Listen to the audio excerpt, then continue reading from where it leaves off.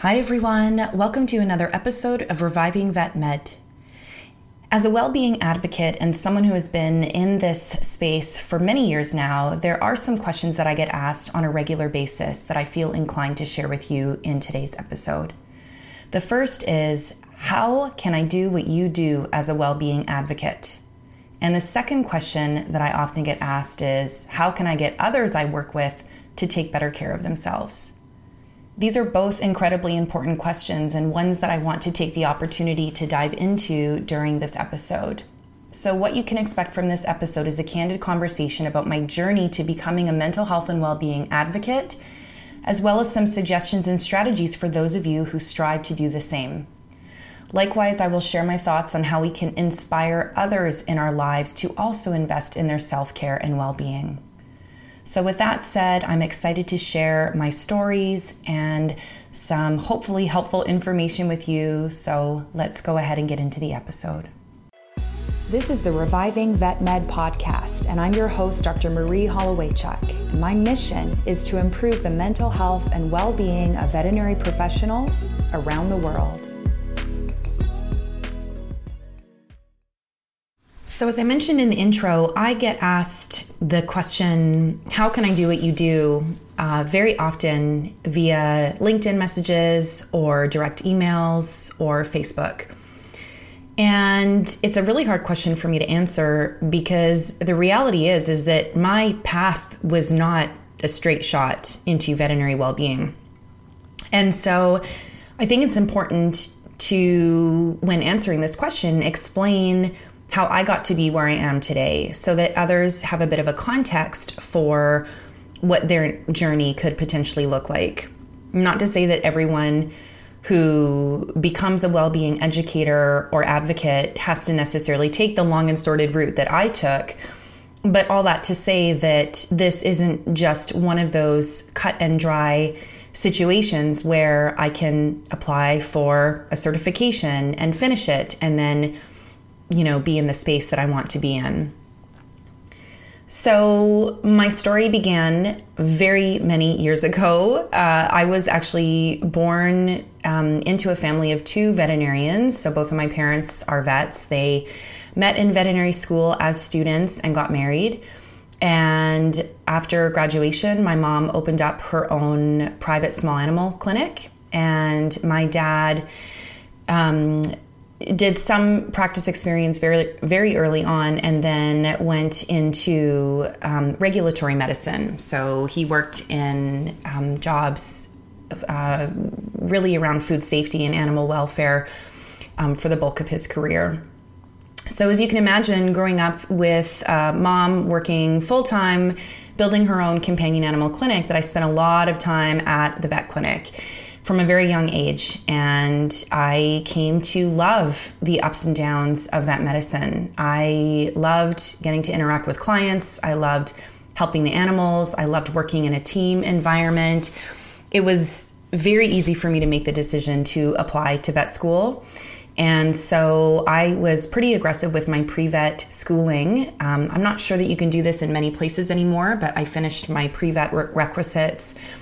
My prerequisites, I should say, for vet med in 2 years at the University of Alberta. And then I was lucky enough to get into the University of Saskatchewan, Western College of Veterinary Medicine, when I was just 19 years old. And so I moved to Saskatoon, I completed vet school, and I loved every minute of what I was learning and what I was striving to become. But what I wasn't sure, closer to finishing my schooling, was whether I wanted to join my mom in general practice. And so what I ended up doing after vet school was applying for internship programs. I matched with Washington State University and I moved to Pullman. That was back in 2004 after I graduated. And that was where I fell in love with emergency and critical care. I had an incredible mentor who was a criticalist, and I loved my shifts on emergency. And I was, again, lucky enough to match at North Carolina State University. So in 2005, I moved to Raleigh and I completed a 3-year residency, passed my boards. And soon after, I moved to Guelph, Ontario, back to Canada, where I had taken a job as an assistant professor of Emergency and Critical Care at the Ontario Vet College.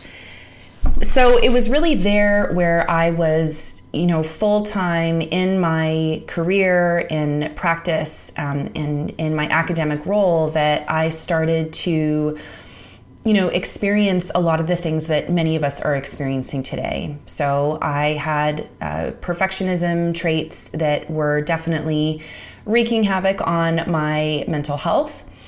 I was not practicing mindfulness at the time, and I tended to function in a state of reactivity or rumination for most of my days. And I hit the wall several times in the form of burnout. What I didn't know was burnout at the time. What I felt was just me in the wrong job, the wrong situation, or that I just wasn't cut out for this job or this career after all. Not recognizing that being a workaholic, being a perfectionist, not having healthy boundaries, not practicing mindfulness, all of these things and skills that I know now and take so seriously and share with others, I just thought, you know what, I'm just not cut out for this. Versus focusing on self-care and things that were within my control in order to change that. And again, I think at the time, we weren't talking as much about burnout and mental health or compassion fatigue versus compassion satisfaction. And so I didn't have the language around what I was experiencing. I just knew that what I was experiencing wasn't sustainable. And I think when people reach out to me and say, I can't keep doing what I'm doing in clinical practice, I want to do something else, and shifting into well-being seems like the place to go, I just wonder what is underneath that could potentially be improved upon with skills and tools for enhancing well-being. So, I wrote a blog about this topic about 4 or 5 years ago now, when I first started getting asked this question. And in that blog, I make the statement that you can't give to others what you haven't first given to yourself. And I really, really believe this, truly, especially within the well-being space.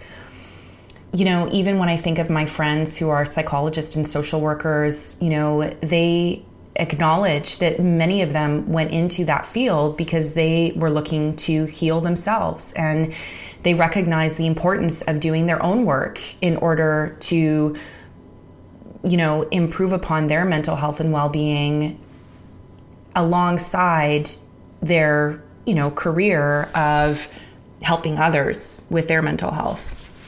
So all that to say, looking back to 2013 when I hit the wall and I left my job as an emergency and critical care professor, which I loved. I mean, there was nothing wrong with that job. I absolutely loved it. At that point in my life, I owned a house. I had a dog. I, had some amazing colleagues and friends that I had, grown to care for in Ontario. And I just felt like it wasn't sustainable. And in hindsight, I think if I had the tools that I have now, it would be sustainable for me. I would have been able to stay in that job long term and make it work. And hindsight, of course, is 2020.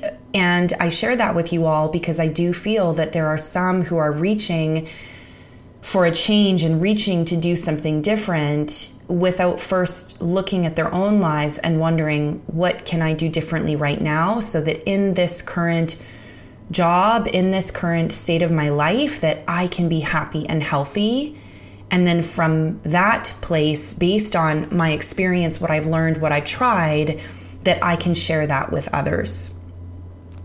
So really what I recommend to people who are in a place of wanting to learn more about veterinary wellness, to learn more about mental health and well-being, is to become the learner rather than the knower. So, we get to a place in our careers as veterinary professionals where we feel confident in our skills and we can just go about our jobs. And when you're embarking on something new, you have to really take the seat of not knowing anything, being open, being curious, having a zest for knowledge. And that's exactly what I did. I've experienced burnout a number of times in my life, and It was probably the third time that I experienced burnout, and ultimately was in a bad car accident that really forced me to slow down, that I took a step back and I said, like, something needs to change, because what I'm doing right now, this isn't working. And I am again in this space of feeling like life is not sustainable. So how do I make life sustainable? Well, I started doing a deep dive into the research around well-being. I started reading journal articles and magazine articles around mindfulness and meditation. I took an 8-week mindfulness-based stress reduction program on the advice of my physician. I attended human well-being conferences to learn, what is the research out there? What are people focusing on? What are people sharing in this well-being space? I read as much of the research as I could that was present in the veterinary well-being space at the time, which was mostly focused on suicide and student well-being. And I just continued to read books upon books and listen to podcasts upon podcasts of anything and everything related to mental health and well-being. And even more so, I began to apply these strategies into my own life. So I mentioned doing the mindfulness-based stress reduction program that then has culminated since in my daily mindfulness and meditation practice. I also did my 200-hour yoga teacher certification, as well as my 200-hour meditation teacher certification, so that I could really immerse myself in the information. Not so much that I thought I would become a yoga and meditation instructor, but because I wanted to really deeply understand the concepts and integrate them into my own life, so that at some point, maybe that could be information that I could share with others. And it was really upon learning all of this information and applying it to my own life, and then seeing the benefits of those applications to my own life, that I thought, you know what, this has been so transformative for me. Could this be transformative to the veterinary profession? At the time, again, this was, almost a decade ago, we weren't really talking a lot about well-being and self-care. We were talking a lot about the issues. We were talking a lot about suicide, and not so much about what to do and how to fix it and how to be healthier as veterinary professionals. And so, as a criticalist who had been traveling to speak at conferences across Canada and the US and other parts of the world for about a decade at that time, I started to, pitch to conferences. Could I have a session on mindfulness? Could I present a session on self-care? Can I talk about healthy boundaries? And I'm not going to lie, at the beginning, people were very resistant. They said, nobody's going to want to come listen to those sessions. Let's just stick with the emergency and critical care. And so I did. And then I got to the point where I just was so passionate about sharing this information that I started offering yoga retreats and workshops to veterinary team members who wanted to come to the mountains close to where I live here in Calgary. And it just has unfolded from there since. But I'll be honest with you, the work isn't done. I continue to do any well-being certifications that I can find the time for, especially those that are offered by the AVMA. I find that their, Brave Space certificate program and Workplace Wellness certificate program are excellent starting points for individuals, and those are ones that I recommend. I recently also did the AVMA Wellbeing Train the Trainer program. And this is despite being in this space for many, many years now, not so much that I feel as though I need additional training, but that I want to support this field. I want to support this space whereby others can feel that they can also embark on this training as well. And of course, as a lifelong learner, I always recognize that there is always more for me to learn. And so even though I have been talking about communication and self-care and mental health and mindfulness for, many years now, there's always more information that is coming out in the research, and there's also more information that others are sharing too that is of benefit for me to listen to. So all this to say, there are many starting points that you can springboard from if you are interested in being an educator or being an advocate for well-being in the veterinary profession. And I will link to some of those trainings, like I said, the AVMA trainings, in the show notes. And I highly suggest that you consider working on yourself, as cliche as that might sound, but to start with you before thinking about what you can bring to others. And when you see your own life change and you see the benefits of what you've implemented in your life and how they've helped you, I think that's a wonderful place then to springboard from and share that information with others. Now, along those same lines, this question that I get asked also frequently is, how can I get my coworker to look after herself better? Or how can I get my colleague to accept that he needs to engage in self-care? And the fact of the matter is, in these situations, we can't get anyone to do anything. We have no control over other people. We only have control over ourselves. And a statement that has really stuck with me over the years as a coach and a well-being advocate is, I can't help anyone any more than they want to help themselves. You can't force anyone into coaching or therapy or self-care or self-help. They have to want to do it. And so the best advice that I can give for you when you want to enact change in others whom you spend time with is to lead by example. You know, in the words of Gandhi, be the change that you want to see in this world. And again, I know it sounds very cliche and you might be rolling your eyes as you listen to me right now, but I've seen this in my own life. I've seen this in my relationships. I've seen this in, amongst my family members and my close friends is, I have some very strong boundaries. I have some very strong daily non-negotiables as far as exercise, mindfulness and meditation, time outside, etc. And when people spend enough time around me and they see me adhere to those principles and those boundaries, they really feel called to do the same. They feel as though they have permission to do the same. I wrote a blog a couple years ago as well on this martyrdom mentality that we have in veterinary medicine and how I want others to lead by example and lead by positive example. So rather than, throwing yourself on the sword and taking one for the team and always being the one to stay late and, always giving your energy and selflessness to others, which, yes, are amazing traits. And if you continue to do that, you are going to have nothing left to give those others. So recognizing that as veterinary professionals, we have to take care of ourselves first. We have to prioritize our mental health and well-being. And in doing so, we are able to show up as the best version of ourselves. So focus on, again, what you have control over. You have control over your boundaries, your daily habits, your self-care. You also have control over how you communicate. And communication is such a baseline skill for wellness in the veterinary workplace.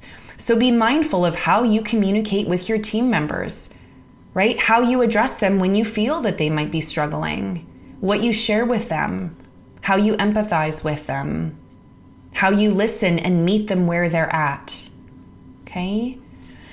So really, when it comes to these conversations and these communications, just asking open-ended questions to understand where a person is coming from, where their behavior stem from, and then sharing your experience and what's worked for you as you feel it's appropriate. And allowing them to take or leave whatever it is that you share, depending on what place they're in. Because again, we have to meet everyone where they're at. We can't simply, throw an exercise and diet regimen at them and expect that they're just going to, take it on and just, follow in your footsteps, right? They have to get to a place where they feel ready to do that. So, I think, again, in addition to what I've shared as well, we might also think about giving other people permission to do what they need to do, to honor their boundaries. Very often I hear people say, well, gosh, what is it about these young millennial veterinarians and team members? They're just so about the work-life balance, and they don't want to work, and, they just want to spend time with their families and their friends. I think if we want to be in a place of well-being in our own lives, we have to fully embrace and honor how others achieve well-being in their lives. So giving others permission to have their own boundaries, even though they might not be your boundaries, they're their boundaries. And if it's in support of their mental health and well-being, then honoring that and accepting that. So there's a lot of things that you can think about when you think about inspiring others to improve in their mental health and well-being, and also in being an advocate and an educator for well-being. Again, I want you to keep in mind that we really are the product of the handful of people that we spend the most time with in our lives. So if you can be that person that embodies that healthy communication, those healthy boundaries, that self-care and daily habits that foster your mental health and well-being, and that you feel comfortable to share others and inspire them to do the same, I think that is a wonderful and incredibly impactful place to start.